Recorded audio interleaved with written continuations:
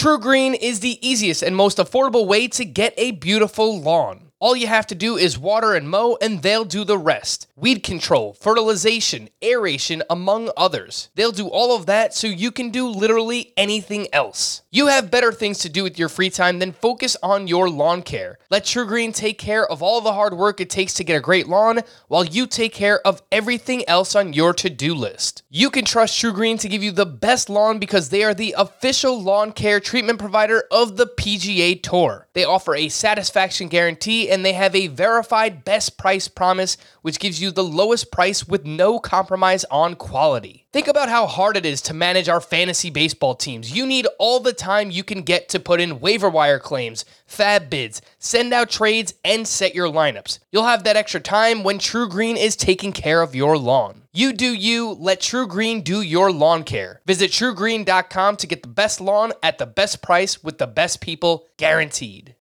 Welcome to the Fantasy Baseball Today podcast from CBS Sports. High drive, center field, hit the wall, grand slam. This is magnificent. Got a fantasy question? Email fantasybaseball@cbsi.com.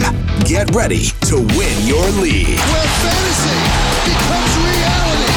Now here's Frank, Scott, Chris, and Adam. It wouldn't be 2020 without a wild weekend in baseball. Welcome to Fantasy Baseball Today on a Monday, August 31st. Frank Stanfill here alongside Scott White. And Scott, we have trades. You're about to rip somebody off in Tout Wars. What is going on, man? I don't know. That's an ethical question, right? Somebody offered me Xander Bogaerts for Ketel Marte. I just now noticed it because the site we play Tout Wars on isn't the greatest. I just now noticed it. It was offered to me on August 3rd. I think too much time has passed for me to make that move. I'm not totally sure I want to make that move, but I do need home runs. So that's hardly the most important thing from the weekend, though. Maybe we shouldn't get sidetracked on ethical questions of trade acceptance or not. Yeah, I mean, come on. There are no ethics in fantasy baseball. There are no friends in fantasy baseball. You have a chance to take advantage. You do it, Scott. But today on the show, we will get to some of those trades that are actually happening in real life baseball, not in Scott's Tout Wars League, not in fantasy baseball. There is just a ton going on. We're going to recap a lot of the weekend, some waiver wire, most added, most dropped, and a few questions later on. FantasyBaseball@cbsi.com. This edition of Oh My Goodness Gracious is brought to you by Sixto Sanchez and Corbin Burns. Oh my goodness gracious!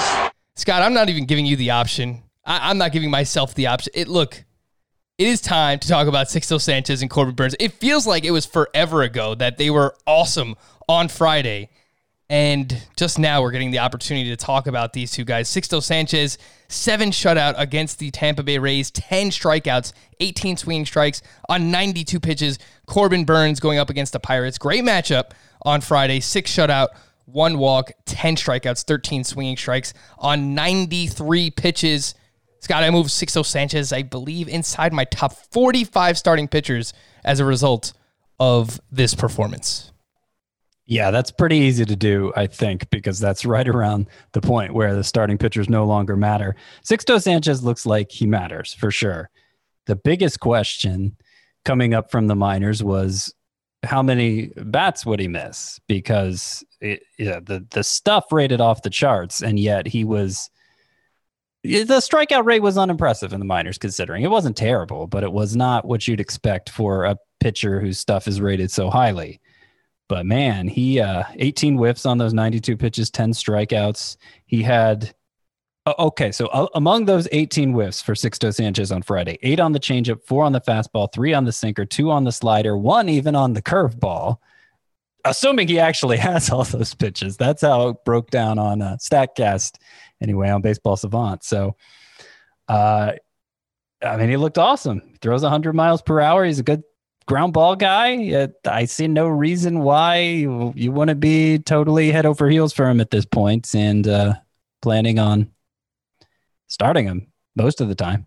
Yeah, and he did it against a pretty good Rays lineup. It's like a misfit Rays lineup, but they always find a way to piece things together. And so far this season, they are top 10 in WOBA, weighted on base average, against right-handed pitching. So it's not like Sixto Sanchez did it against I don't know, his own lineup against the Marlins. He actually did it against a pretty good lineup. You mentioned it throws around 100 miles per hour, has a couple of different pitches that he can mess with. Really good command. Only one walk in this start, gets a ton of ground balls. Sixto Sanchez, I just hope that he can, carry over and keep this type of performance up. He's going up against the Tampa Bay Rays again this week. I think you leave him in your lineup. And then Corbin Burns is the other one. He's been inconsistent this season, and I realize that. But he is going to be a stud, Scott. I truly believe that. We said it before the season. I'm sticking by Corbin Burns. He throws mid-90s with the fastball. He has this cutter that's like 93, 94 miles per hour. He has a sweeping slider, a changeup that he can use to get left-handed pitchers out. 68% rostered Corbin Burns, 64% for Sixto Sanchez. I don't know if there's just some leagues that have kind of given up to this point, but those need to be, I think, close to 100%. Yeah, Corbin Burns has been stuck below 70 for a while now, and it kind of baffles me because he has been inconsistent in terms of innings. He moved from the rotation to the bullpen back to the rotation. The walks have been kind of high, but everything else, like run prevention, it's been great. He's at 12.8 K per nine, 14.4% swinging strike rate. I mean, those are top of the charts type of numbers for Corbin Burns. And now that he's able to go 6 innings, I believe doing so in back-to-back starts. I don't know. I don't know why you wouldn't be excited about him either. He's relief pitcher eligible, but now starting pitcher eligible too. If that's more of the need in your particular lineup, just a really exciting pitcher. I'm not even that concerned about the walks because it hasn't been like you look at his minor league track record. You look at last year in the bullpen. It's not a great walk rate, but it's not terrible. It's not like we were looking at what Josh James did last year, So I don't even think you look at that 4.7 walks per 9 innings for Corbin Burns and think, so okay, that's just who he is. He's probably even better. He's probably better than that with the walks, which would make him, even better overall. Corbin Burns is at the Cleveland Indians this week, which is a good matchup. If you can find a way to do it, I think you get both Burns and Sixto Sanchez in your lineups this week, especially with Burns' SPARP eligibility. Scott, we have trades, a.k.a. this is the AJ Preller hour because the Padres GM is wheeling and dealing. We also have a lot of players to be named later that are on the move. So let's get things started here on, did this happen Friday or Saturday? All the days just kind of blend together at this point, Scott. The Royals traded for Trevor Rosenthal. The Royals traded away Trevor Rosenthal to the San Diego Padres for outfielder Edwin Olivares and a player to be named later. Scott, who's going to close in San Diego? I think it's going to be Rosenthal. I think so. Drew Pomeranz happened to come off the IL the same day. He worked the 8th inning for the Padres. Emilio Pagan, he's struggled all year. He had been closing after they lost Pomeranz, who took over, of course, after they lost Kirby Yates.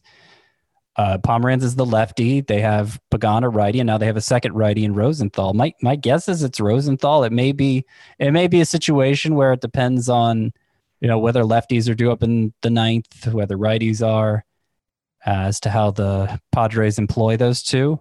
But I would not be dropping Trevor Rosenthal based on this news. Emilio Pagan pitched in the 7th inning on Sunday with the Padres up 8-2. So again, we'll see what happens with this, but I tend to lean with Rosenthal as well being the closer in San Diego. So that means on the other side with the Kansas City Royals, and I don't know if they're done yet. They could still make more moves by the time you're listening to this. I mean, the trade deadline is on Monday. They could still, trade away a few other pieces in that bullpen. Who do you think closes in Kansas City now, Scott? So my hunch there, and we have less evidence to support this, but I'm thinking it's Scott Barlow, who it's between him and Josh Stallmont, who, they both have the kind of K rate you're looking for in a closer, but Barlow has been better overall. Stallmont worked I know he worked earlier in the game Sunday, and they actually gave Jesse Hahn, former starting pitcher Jesse Hahn, I hadn't heard that name in a while. They actually gave him the save on Saturday night, I believe it was. Yep. 2-out save.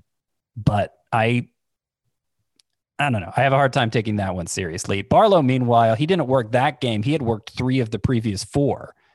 So maybe that's why they went to Jesse Hahn. And then, of course, on Sunday, they didn't have a save chance. They didn't bring in Barlow at all. They brought in Stallman, like I said earlier in the game. So my hunch is it's going to be Scott Barlow. He's the one I prioritized when picking up Royals relievers in the leagues where, you know, I'm still searching for saves under every rock and in every crevice.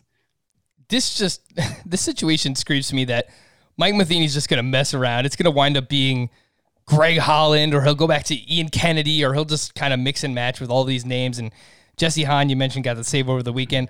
I would lean towards Barlow as well. I mean, he's been the best in their bullpen outside of Rosenthal, who they traded, but a 1.45 ERA, a 1.01 WHIP for Scott Barlow this season. So we'll see what happens in their next save opportunity. But Barlow, Stallman, Hahn, Greg Holland wouldn't surprise me to be in the mix there as well. But by the way, the other end of that trade, I'm not ruling out still, even though I'm forgetting his name all of a sudden, Edward Olivares, who opened the season getting some at-bats for the Padres, but it was inconsistent. He was kind of a star in preseason, and his minor league numbers last year, some power, a lot of speed. If he can get more consistent playing time for the Royals, I'm not ruling him out as a potential 5 outfielder league option, especially for speed, if he finds his way into the Royals lineup regularly.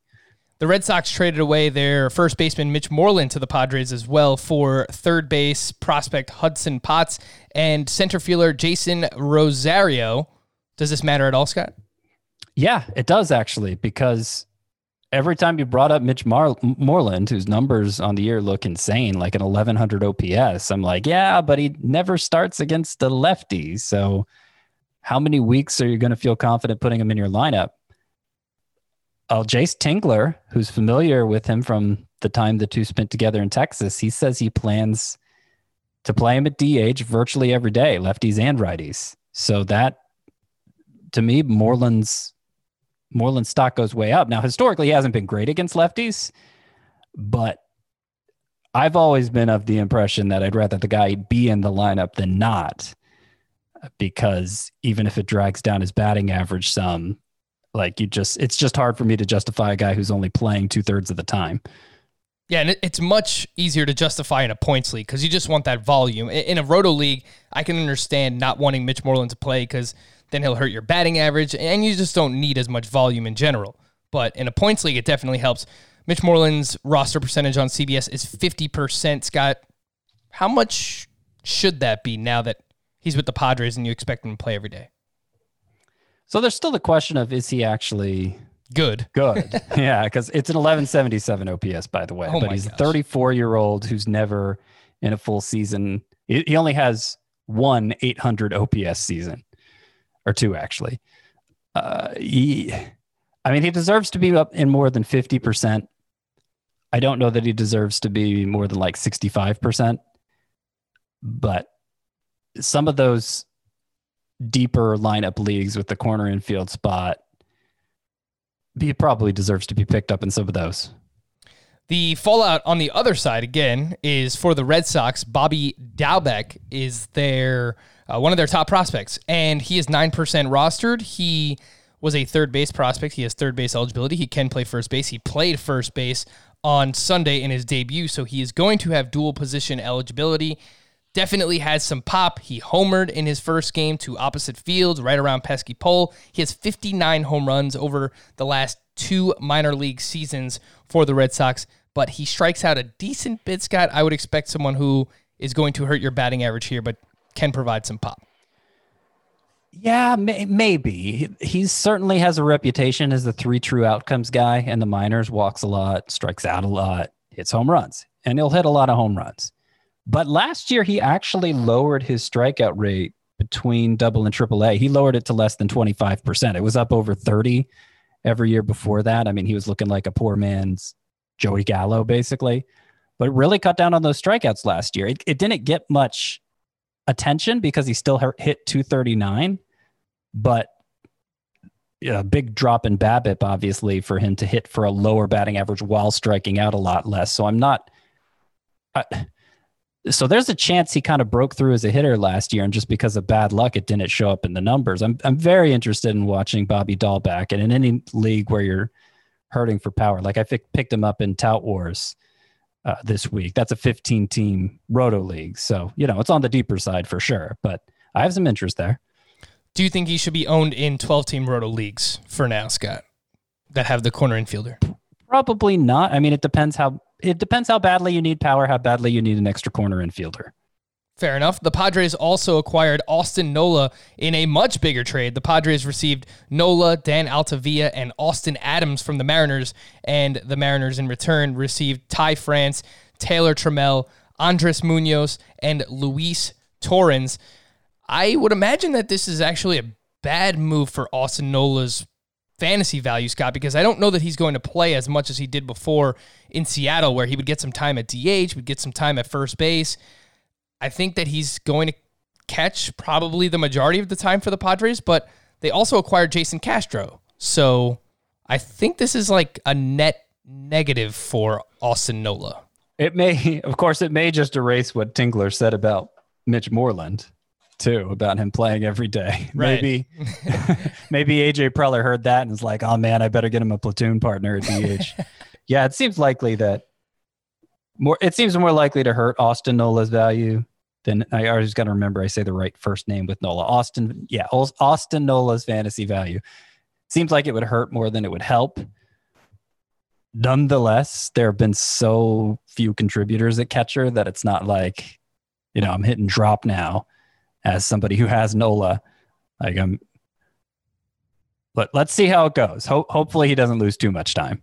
Yeah, you definitely hold on to Nola because the catcher position, and we talk about it a lot, it's just been an absolute crapshoot. Keep him on your team, but keep the expectations realistic for Austin Nola. The Angels traded away your boy, Scott, Tommy La Stella, to the Oakland A's for Franklin Barreto, and then the Angels placed Franklin Barreto on the COVID IL. I think this is kind of a similar situation to Austin Nola. I don't think you just have to drop Tommy La Stella or anything. I don't think you should, but I think this is probably a net negative because it's a negative park shift for Tommy La Stella.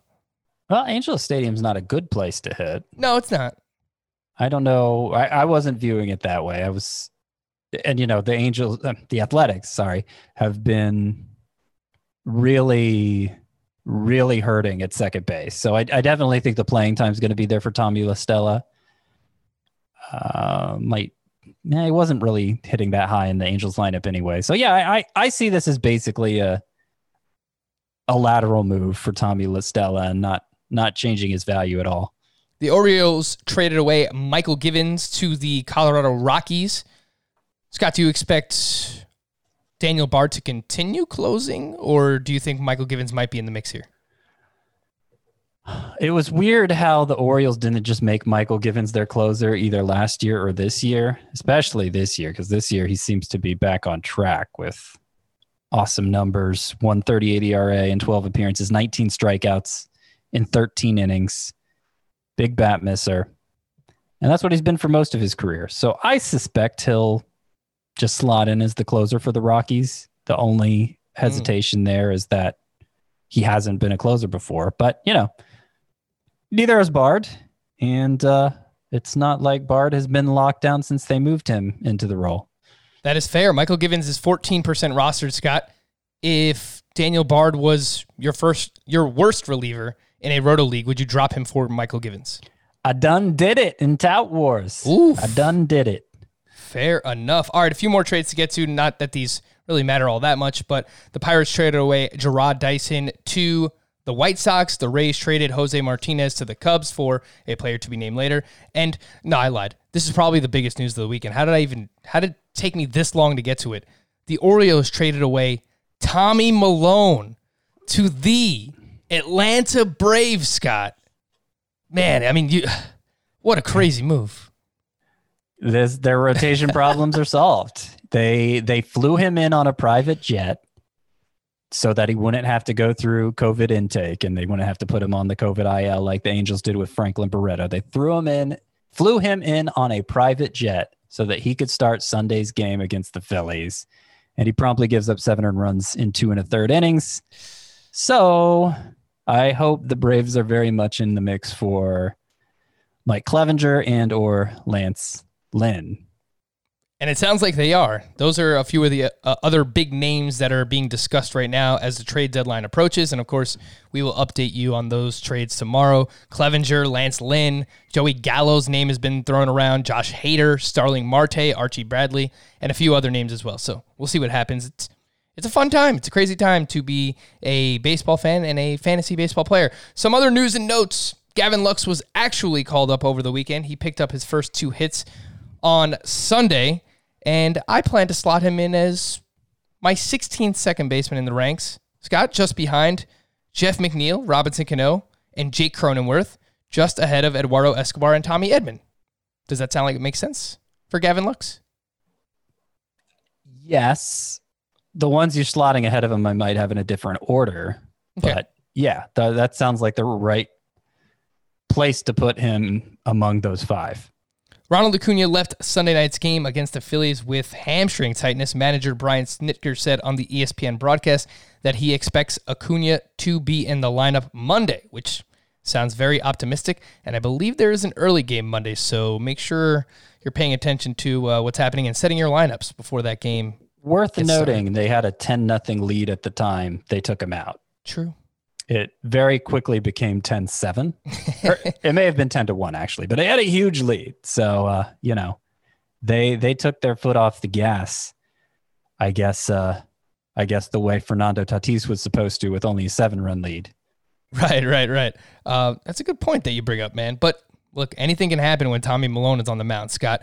I mentioned there is an early game on Monday at 1 o'clock, the Mets and the Marlins. At 2 o'clock, you have the Orioles and the Blue Jays.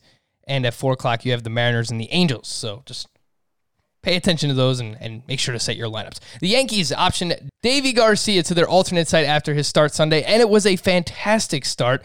6 innings of 1-run ball. The 1 run that was allowed was an unearned run, 0 walks, 6 strikeouts, 7 swinging strikes on 75 pitches, mainly 4-seam and the curve. He averaged around 92 miles per hour on his fastball. Scott, he could be back on Friday as the 29th man once again, as the Yankees have a doubleheader with the Orioles. He is 23% rostered and one of the most added players on CBS right now. Yeah, I don't see why they couldn't have kept him instead of Michael King. I don't know what the big deal with Michael King is. It was nice that Garcia didn't walk anybody because walks were a big problem for him in the minors last year. I was a little surprised he didn't miss more bats than he did, but major league debut. So he's on the list of pitchers to consider adding. I don't think he'll be down for long.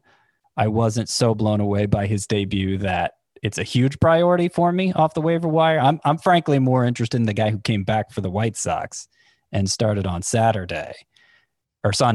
And that guy is Dane Dunning. That's who I'd be prioritizing over Davy Garcia. That's DEIVIGARCIA. Dane Dunning. Dane Dunning. Remember Dane Dunning, Frank? I remember how he made his debut against the Tigers a couple weeks ago. Mano a mano against Casey Mize in his debut, actually, and had 17 whiffs on 73 pitches. Well, he comes back for the White Sox. Dane Dunning does, and pitches a gem against the Royals. And that gem, he didn't allow a single hit in 5 innings. He struck out 7. This time he had 13 swinging strikes on 79 pitches. He looks great. He looks really good. The minor league track record is very strong. He doesn't have a lot of prospect hype, but getting a lot of whiffs with that slider, especially. I wish his first 2 appearances weren't against the Tigers and Royals. It'd be nice if we could see him tested against a tougher lineup, but there's no way that's preventing me from picking him up. That's, unless you're in a league where Sixto Sanchez or Corbin Burns were available, that's the most exciting pickup from the weekend, Dane Dunning. 17% rostered. And I mentioned Davy Garcia is all the way up to 23%. So he's already rostered in more leagues than Dane Dunning. And I think that's just like the Yankees prospect tax that you have to pay. And I agree. I would rather have Dane Dunning as well. And if all things go well, he should be starting against the Royals again this week. So let's hope he remains in the rotation. He should, considering Gio Gonzalez was placed on the IL Sunday. Keegan Aiken, former second-round pick for the Baltimore Orioles, will make his first career start on Monday. Any interest, Scott? No. Let's see how he does. JD Martinez was pulled Sunday after getting hit by a pitch on the wrist. X-rays came back negative. He is batting .208 with a .674 OPS. The quality of contact is way, way down for JD Martinez, so hopefully he gets better. Maybe he's been dealing with something, but it has not been a great season. Look, and this has happened for a lot of early round picks we've already talked about so far this year. Marcus Semien is dealing with soreness in his left side. An MRI was taken on Saturday and showed no structural damage. Michael Pineda, who is returning from suspension, will make his season debut for the Twins on Tuesday against the White Sox, which might make him a 2-start pitcher, Scott. Is that correct? I have him down for a 2-start pitcher. As a 2-star pitcher, of course, no guarantees. I added him to my 10 sleeper pitchers for the upcoming week. The second matchup is against the Tigers. Not that the White Sox have a good offense, but they strike out a lot. So that's not such a bad first matchup either. I suspect, I'm not sure Pineda will be allowed to go 5 in that first start because, well, he is stretched out from his time working out at the alternate training site. Generally, the number of pitches somebody throws down there aren't treated the same way as in an actual game. But, we've been surprised before, obviously, with Tristan McKenzie and Ian Anderson both going 6 as soon as they were called up. Maybe Pineda will. And as I pointed out on Thursday's show or Friday's show, I believe, Pineda was really strong down the stretch for the Twins last year before he got suspended. I don't have the numbers pulled up, but it seemed like he was getting his changeup to behave like a true third pitch, and his numbers really took off. I got the numbers here now. His last 11 starts, a 2.76 ERA, 73 strikeouts and 65 in a third innings. And of course, he's always been a good control guy. So Michael Pineda is behind Dane Dunning as far as starting pitcher pickups go, but he's pretty high priority for me. 27% rostered is Michael Pineda. Charlie Morton, who was dealing with a shoulder injury, is on track to rejoin the Rays rotation on Tuesday or Wednesday against the Yankees. Elvis Andrus, dealing with a back, is expected to be activated for the Rangers road trip, which begins Tuesday. Walker Buehler, dealing with a blister, through a 30-pitch bullpen session Saturday. His IL stay should be a short one. J.D. Davis left Game 2 of Sunday's doubleheader against the Yankees with a left hip issue. He was hit by a fastball on his hip on Saturday against the Yankees, which might have still been affecting him on Sunday.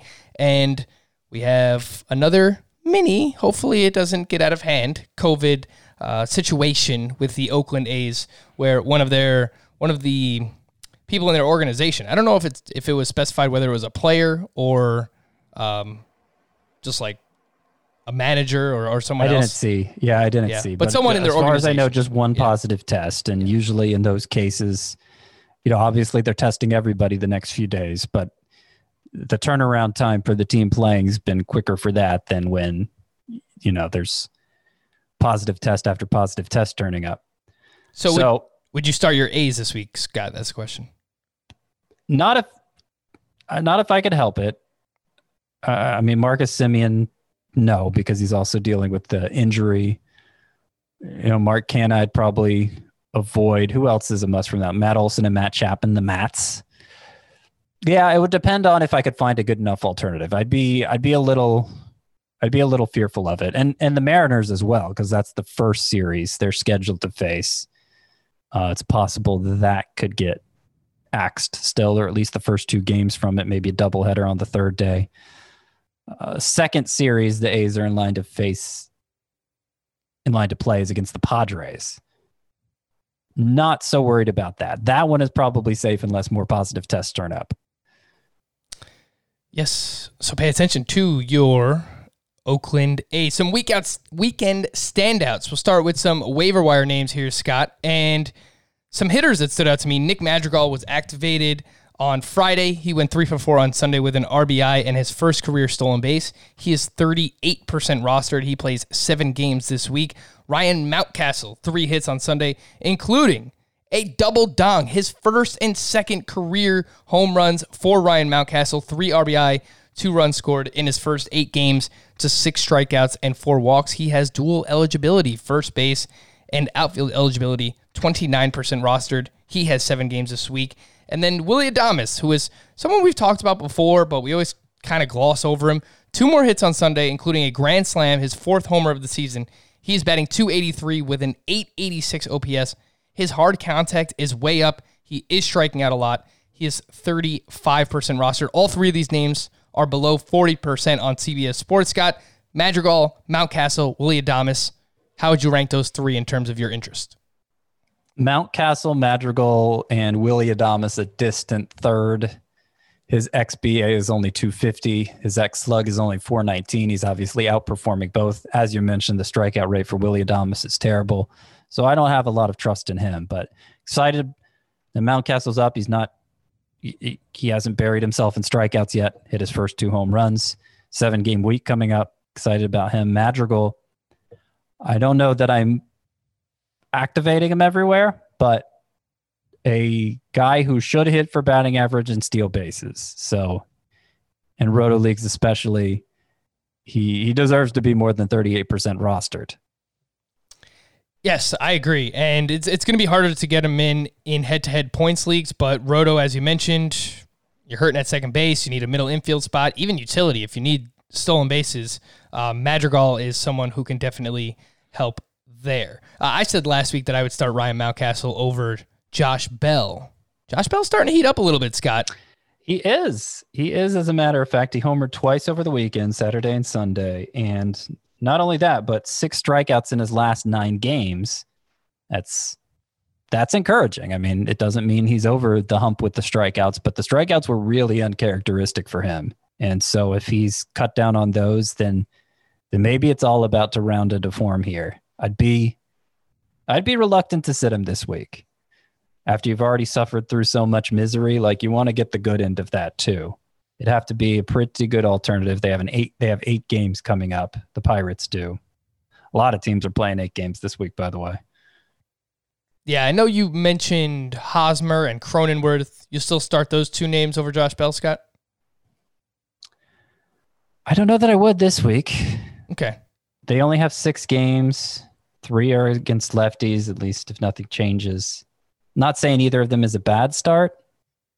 I think I'd be looking to get Josh Bell active. Fair. Some of the waiver wire pitchers from the weekend, we already spoke about.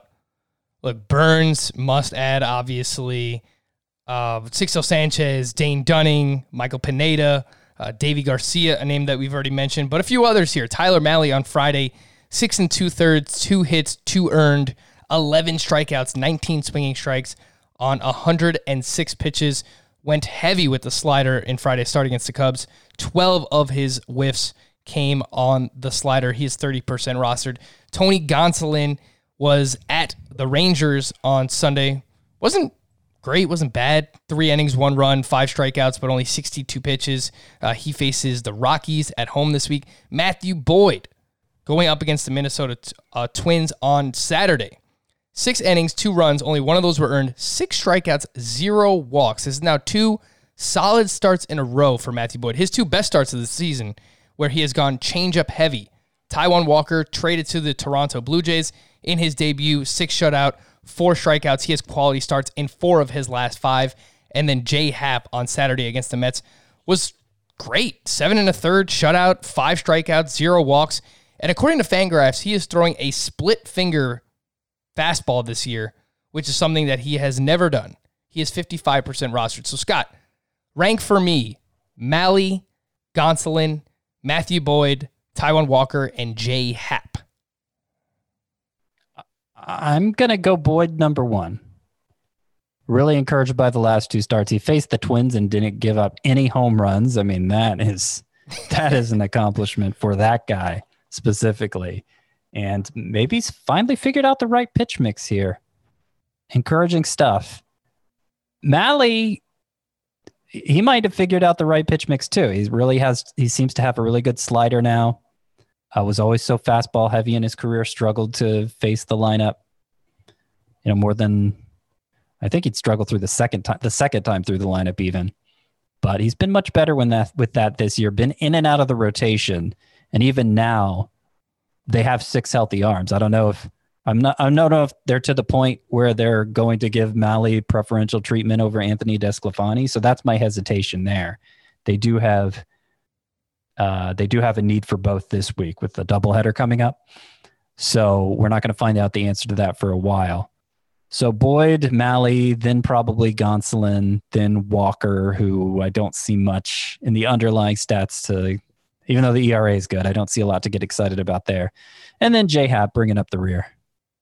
No love for my Yankees, J-Happ. I get it. It's fine. For Taijuan Walker, he's at the Red Sox this week. They are 25th in WOBA against right-handed pitching this season. What do you think about Walker in that start, Scott? If you have him on your team, start or sit Taijuan Walker. Against Boston, you said? Yes. At Fenway. He's not in my 10 sleeper pitchers for this upcoming week, but you could do worse. I think if it was like a daily league situation, I think I'd plan to start him. Okay, and these names are all behind Dane Dunning, right? Yeah. Oh, they're all behind Dunning. By the way, I started to rethink that Josh Bell over Eric Hosmer and Jake Cronenworth thing, because though the Pirates are playing 8 games, they got some really tough pitchers. I think I'd probably stick with Hosmer and Cronenworth, but I still would try to get Bell in the lineup if I did have an opening. And I would start Mountcastle over Bell. It might be a little reactionary. I'm a big Mountcastle fan. I was waiting for him to come up last year patiently. I was holding him on every team. I think the kid can play. I like what I've seen from the plate discipline thus far. Good ballparks to hit in Camden as well. I'm pretty excited about Ryan Mountcastle. Not that I don't like Josh Bell. It's just he has struggled. I've been high on Mountcastle for a while now, too, to the point that I thought I may have been overhyping him in spring training.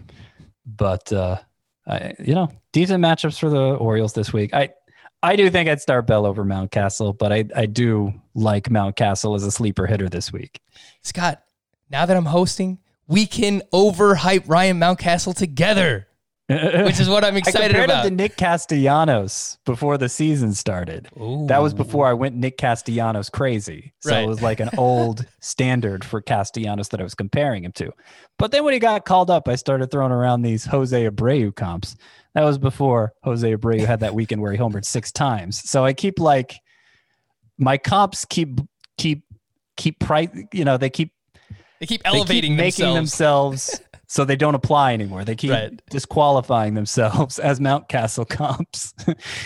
Well, hopefully Mountcastle just continues to climb with some of those names that you have compared him to as well. The weekend drop-o-meter, Scott. Casey Mize against the Minnesota Twins on Sunday. He wasn't bad.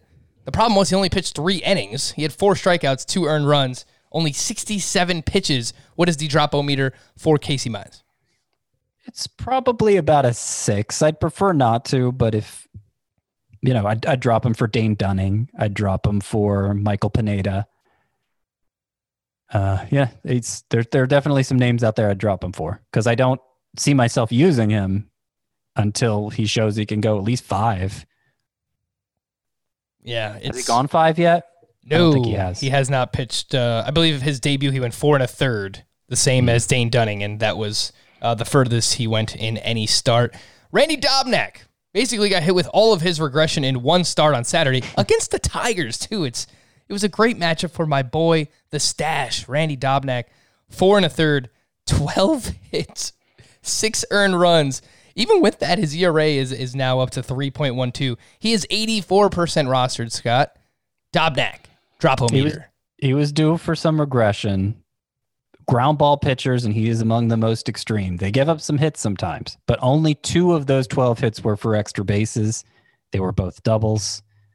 I still think he's a good enough source of ERA and a stable enough pitcher that you're going to want him in your lineup more often than not, based on what the pitching crop looks like. Not a stud. I never claimed he was a stud, but I do think he's good enough. So where's he on the drop-o-meter? Would you rather drop him exercise, right? Him or Casey Mize? Who would you drop first? I would drop Mize first. I'll put Dobnak as a 5. Luke Weaver was back to puke Weaver on Saturday against the Giants. Again, it's Dobnak. We like the matchup. Luke Weaver was pitching well. And if you were in a daily league, I would have said, all right, go ahead and start Luke Weaver against the Giants. 3 innings, 8 hits, 4 earned, 1 walk. Still had a ton of strikeouts, 6 strikeouts for Luke Weaver on Saturday. Where is he on the drop-o-meter, Scott? He is probably an 8, maybe a 9. Yeah, it's he has, like, his fastball and changeup have both been getting more whiffs this year. Like, in that way, he looks better, but he's just getting knocked around too much.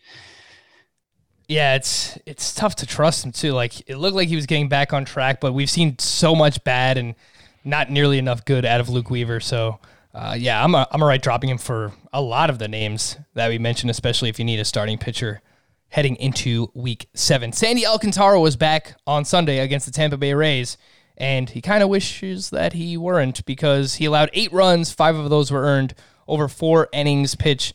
It was his first start back from COVID, 69% rostered.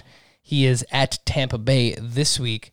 Scott, if you were waiting for Sandy Alcantara and you're seeing all these other names pop up around you, where does he rank on the drop-o-meter? Would you drop him for someone like Michael Pineda or Dane Dunning?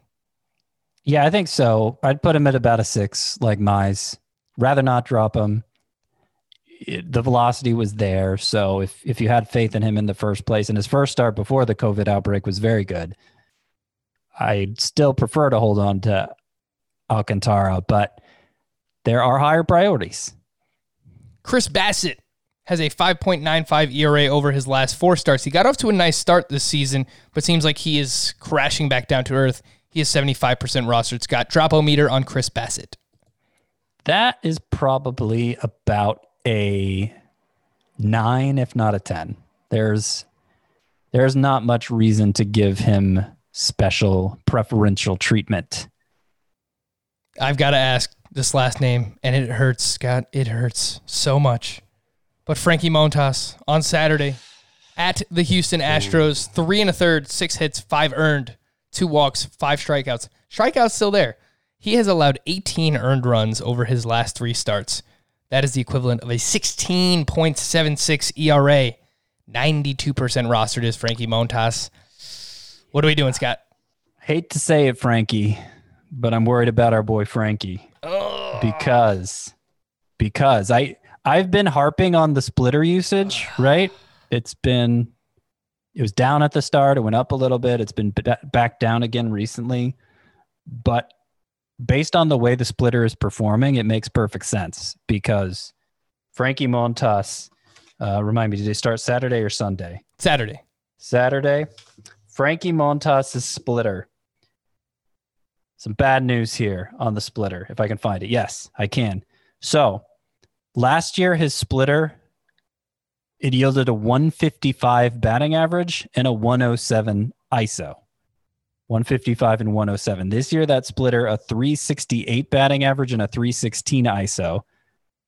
Now, the whiff rate is still high on it, but that's getting too hard. That's getting hit too hard for him to really be throwing it that much. So that was the key to his breakthrough last year. If he doesn't have that splitter anymore, bad times ahead. So on the drop-o-meter, I'd give him probably a 7. A 7? Yeah. Scott, you would drop Frankie Montas before you would drop Casey Mize and Sandy Alcantara?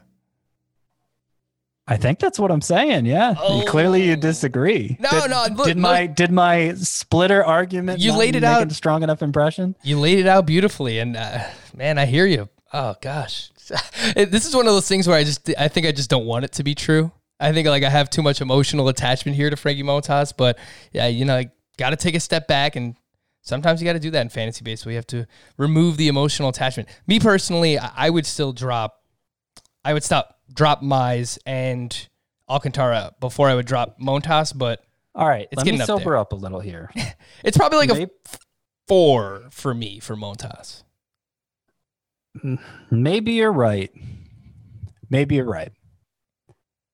I don't have a lot of trust in Montas anymore, but what is my trust level in those two? It's not super high either. It's really a stashing for the upside situation for all three. Okay. I'll put him on the same level, a 6, as those two on my drop-o-meter. But it's not so far-fetched that you would drop Montas, is what I'm trying to say. No, it's not, especially in like a 10-team league. I could definitely see doing that. Do it for Burns, definitely. You do it for Sixto Sanchez. Yeah. Do it for Dunning. I think I would. Okay. Pineda? I might draw the line there. I might have to see how Pineda's first start goes. Okay. I would say bench Montas this week. He is at home against the Padres, but the Padres lineup has been hot. And definitely bench him. Yeah. I'd rather see him. I have to see him have a really good start again before I'd start Montas. I mean, his ERA is up over 5 now. The last 3 starts have been so bad. Yeah, it's been a rough go. All right, move on from the waiver wire. We'll take a quick break here. Want to quickly remind people that for more than a decade, Fantasy Football Today has been delivering league-winning analysis and advice as part of the CBS Sports Podcast Network. Now they're coming to you fast with a brand new feed. Don't worry, the old one will stay the same. The Fantasy Football Today in 5 podcast is your audio outlet for fantasy news and advice in 5 minutes or fewer. It'll feature familiar voices like Adam Azer and the rest of the FFT crew, Jamie Eisenberg, Dave Richard, Heath Cummings, and Ben Gretsch, as they break down what matters most to help you win your league in a quick-hitting format, available first thing in the morning. On Monday, August 31st, you can subscribe to FFT in 5. Monday through Friday, download and subscribe to FFT in 5 on Apple Podcasts, Spotify, Stitcher, your smart speakers, and anywhere else podcasts are found. All right, we'll take a quick break. When we come back, we have a bunch more to get to regarding this weekend. We'll do that here, Fantasy Baseball Today. Live Nation presents Concert Week. From now through May 14th, get $25 tickets to over 5,000 summer shows. That's up to 75% off a summer full of your favorite artists like 21 Savage, Alanis Morissette, Cage the Elephant, Janet Jackson, Meghan Trainor, Peso Pluma, Sean Paul, Sum 41, and many more for way less. Grab your tickets now through May 14th to see all of the artists you love all summer long for just $25 each. Visit livenation.com/concert week to buy now. That's livenation.com/concert week to buy now. Worn by players like Michael Harris to meet the demand of elite ball players, the New Balance Fuel Cell 4040 V7 is a versatile option. The 4040 V7 is built for the athlete who needs responsiveness and ability to cut and run at their full speed. The model features a fuel cell foam underfoot and a synthetic and mesh upper to provide breathability, comfort, and a snug fit as you round the bases. The fuel cell midsole features nitrogen-infused foam specifically designed to propel athletes forward. Learn more about the 4040 at newbalance.com. We're back here on Fantasy Baseball Today. Before we get into some of these clusters of players from the weekend, I do want to talk about some of these deeper league potential ads. Scott, I'll just mention a name, what they did. You tell me your interest level in deeper leagues. Leody Taveras, someone we mentioned before, prospect for the Rangers, has started 6 straight games, at least 1 hit in 5 of them. He hit his first home run over the weekend, 5% rostered, 6 games this week. Leody Taveras. Yeah, I'm not sure. There's not a strong offensive track record in the minors, so he has to do a lot more than this to get me interested. Justin Dunn was at the Angels this weekend. 6 shutout, only 1 hit allowed, 4 walks. Don't love that. 6 strikeouts over his last 2 starts, 12 innings pitched, 2 hits, 12 strikeouts. Justin Dunn, 10% rostered. He faces the Rangers this week, Scott. 2 total hits over his last 2 starts? Yeah. Wow. My interest level is growing. It's a high threshold to beat its starting pitcher, but like he was borderline top 100 type prospect, and yeah, I think it bears watching. Josh Fleming was at the Marlins on Saturday. 5 1/3, 3 hits, 0 earned, 0 walks, 6 strikeouts, 11% rostered. Josh Fleming faces the Marlins again this week, Scott. I've actually picked him up in a few 15-team leagues, and I'm starting him. Yeah, it's been the first two starts have been good, and who knows what kind of progress he'd been making at the alternate site before he got called up. But it's a guy who was consistently below 7K per nine in the minors. I'm not that interested. A pair of Tigers. Miguel Cabrera has 10 hits over his last 5 games. He is 30% rostered. His batting average is 241. Expected batting average, 294, Miguel Cabrera. And then Jeimer Candelario has homered in back-to-back games. He has multiple hits in 3 of his last 4. He is 14% rostered. A pair of Tigers here, Scott. They're both kind of interesting. I think it's too early in a standard league to jump at them. But Miguel Cabrera, you mentioned that 294 XBA. It's a 481 X slug too, and Candelario similar now, 292 XBA, 482 slug. Of course, Candelario's been so hot that I think his actual batting average and slug are both higher than that. Yeah, they are. Candelario looks like he's made some changes to approach. Actually, walking less. He was a guy who always walked a lot, but hitting more line drives, and it may be more appropriate and a more appropriate level of aggression for him. Sometimes the emphasis on walks can hold a hitter back. So I'd be keeping an eye on those two and picking them up only in an emergency situation right now, though. Garrett Cooper had 2 hits on Sunday. He actually returned for the Miami Marlins this weekend. Hit a home run on Sunday with 4 RBI. He has dual eligibility, first base and outfield, 10% rostered. Garrett Cooper. He's always been kind of interesting. Got an extended look last year and didn't end up doing that much. So I'm not super excited to pick him up, but I could definitely see him being a sleeper hitter in future weeks if he gets hot. Brian O'Grady. Admittedly, never heard of this guy before Sunday. Outfielder for the Tampa Bay Rays, 2 hits on Sunday with a stolen base. He had 28 homers and 20 steals in the minors last season. Hit 280 with a 909 OPS, but he's old. He's 28 years old. Brian O'Grady.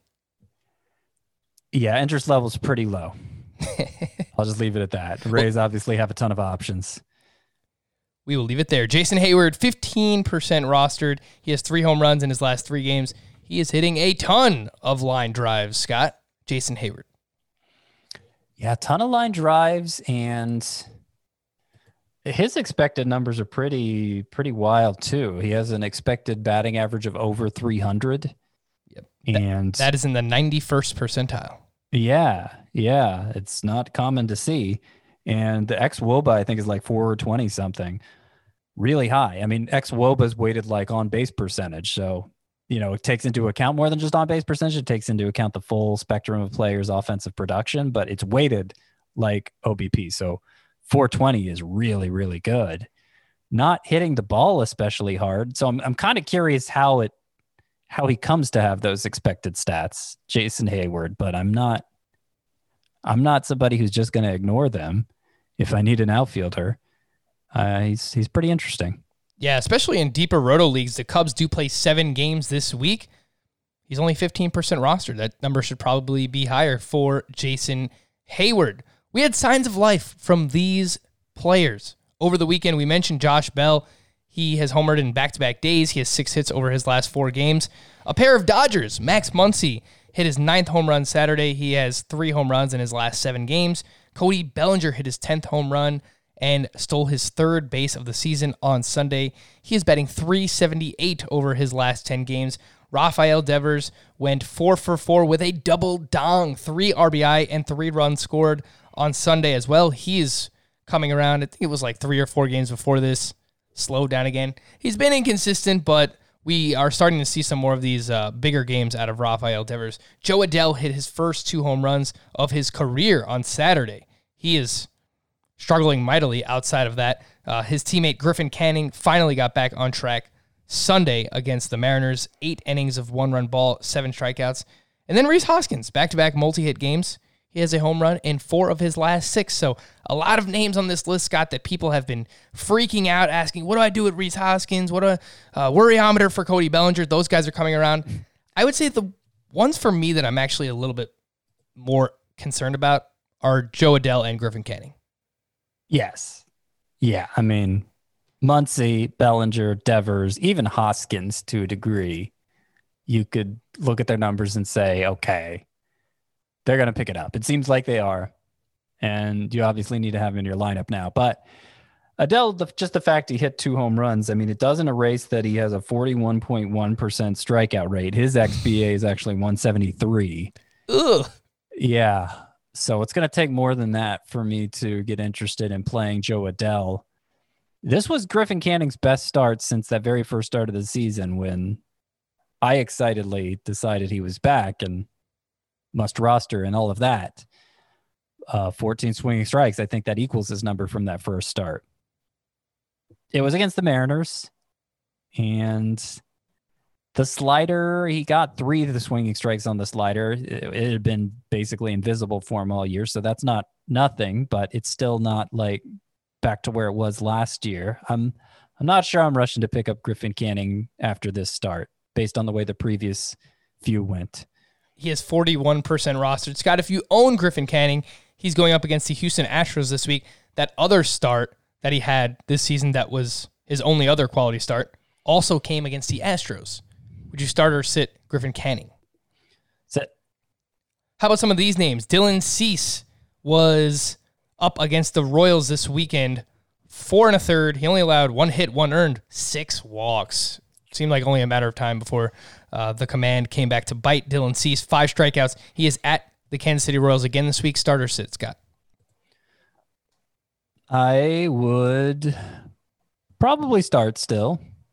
He gave up, 2 hits? Only 1 hit, but 6 1 walks. hit. Yeah. Yeah, the control's been a blight for him, but he's still thrived for the most part with these easy AL Central matchups and gets another next week. Tariq Skubal, first solid start was against the Twins of all teams on Saturday. 5 innings, 2 earned runs with only 2 strikeouts, 25% rostered. If you do have him, Scott, would you start him at the Twins this week? No. Got to see more missed bats from him. Another Angel that was great. Kind of helps when you face the Seattle Mariners. On Friday, Andrew Heaney, 7 2/3, 1 earned, 10 strikeouts, 74% rostered. He's going up against the Padres this week. Starter sit Andrew Heaney, Scott. I would sit with that matchup. He had 23 whiffs against the Mariners, though. Oof. Fastball, curveball, changeups, all contributing a healthy number. And he's basically leveled off into doing the same thing he was doing last year, with those 3 pitches all being effective, him getting a ton of swinging strikes, and yet the ERA is over 4. Maybe better days are ahead, but Heaney still looks pretty fringy, even though he has a talent for missing bats.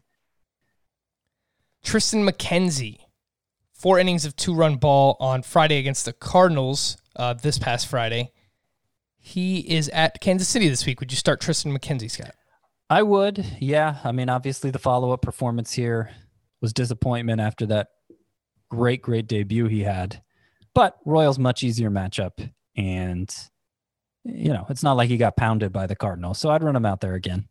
Dustin May was at the Texas Rangers on Friday. 6 innings of 2-run ball. Really does not get a lot of strikeouts, but he has been solid. He's allowed 2 runs or less in all 7 of his starts this season. He's going up against the Diamondbacks this week. Scott, would you start Dustin May?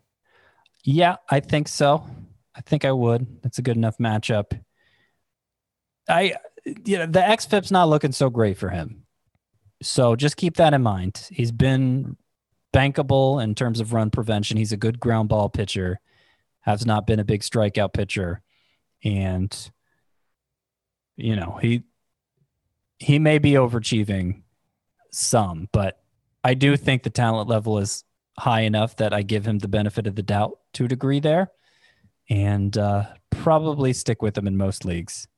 The last name I wanted to mention here, Adam Wainwright, a complete game on Sunday against Cleveland. 2 earned runs, 9 strikeouts. He is at the Cubs this week. Would you start him, Scott? I would not start Adam Wainwright. No, sorry. I got confused there. Cleveland, Cubs, you said. You just started against Cleveland and had that great start. Yeah. He's a good matchups type because he goes deep into games, gets ground balls with the curveball. The 9 strikeouts were a surprise. I wouldn't expect that from him again. But the Cubs matchup, that's not one I'd be using Wainwright in. Fair enough. There were a few other names that we didn't get to.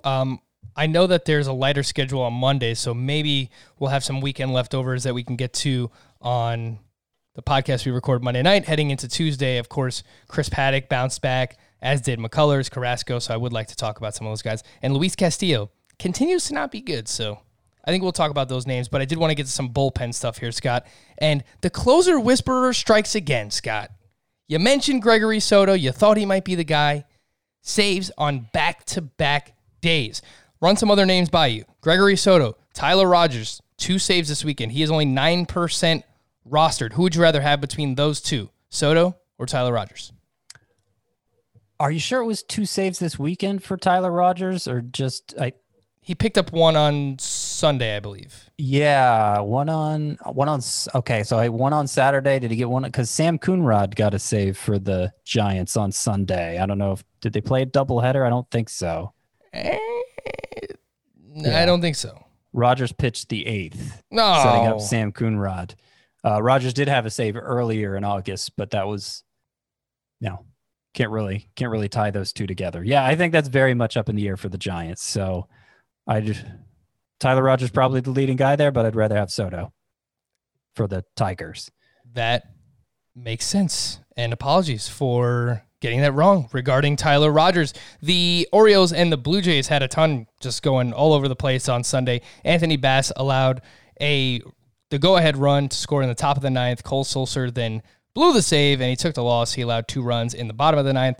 Hunter Harvey was activated Sunday, but apparently will be eased into the role for Baltimore. Scott, the next save opportunity for the Orioles will go to blank. I think it'll go to Hunter Harvey since Sulser blew up.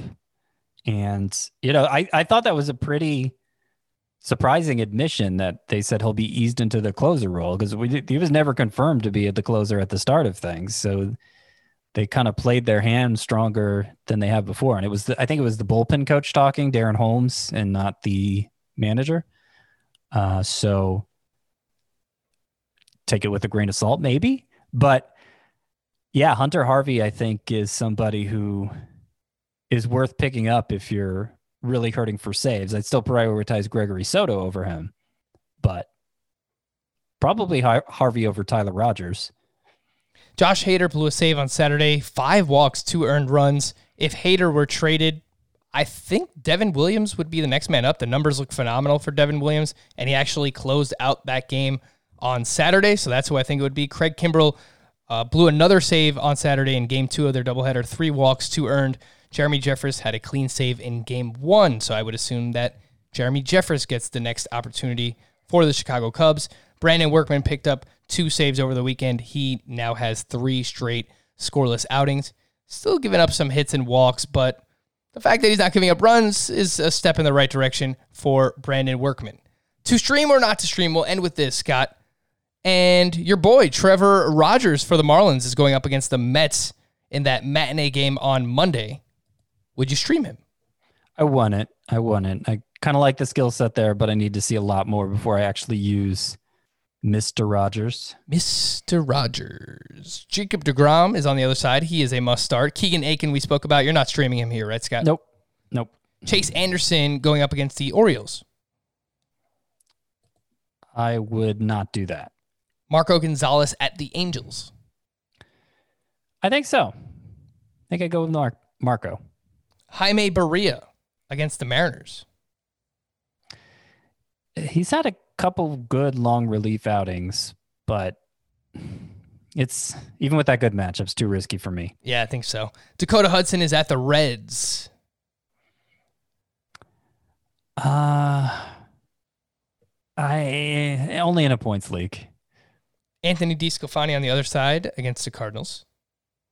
No, I don't hate him as a 2-start option this week, but as for that matchup individually, no. Eric Fetty at the Phillies. No. Spencer Howard against the Nationals. No. Tyler Glasnow and Garrett Cole are both must-starts. Max Fried is a must-start. Trevor Williams at the Brewers. No. Shane Bieber is a must-start. Brad Keller at home against Cleveland. Maybe. Yeah, I think I would. Even though he Didn't it go so well for him last time? I think it would. Lucas Giolito is a must start. And then on the other side is Rich Hill against the White Sox. Would you start him, Scott? It's a little scary, but I think so. Alrighty, that'll do it. He is Scott White. I am Frank Stanfield. Hopefully, we're both still here on the podcast by the next time you're listening to this. Who knows? Might get traded, right? Trade deadline is coming up on Monday. Where are you going with that? I don't know. But I expect more moves to happen. Hopefully, our teams are duking it out here. The Yankees and the Braves for Mike Clevenger. We'll see if one of them winds up with him or if he even gets traded at all. Let's see what happens. For Scott, I am Frank. Thank you all for listening and watching Fantasy Baseball today on our YouTube channel. We'll be back again tomorrow. Bye-bye.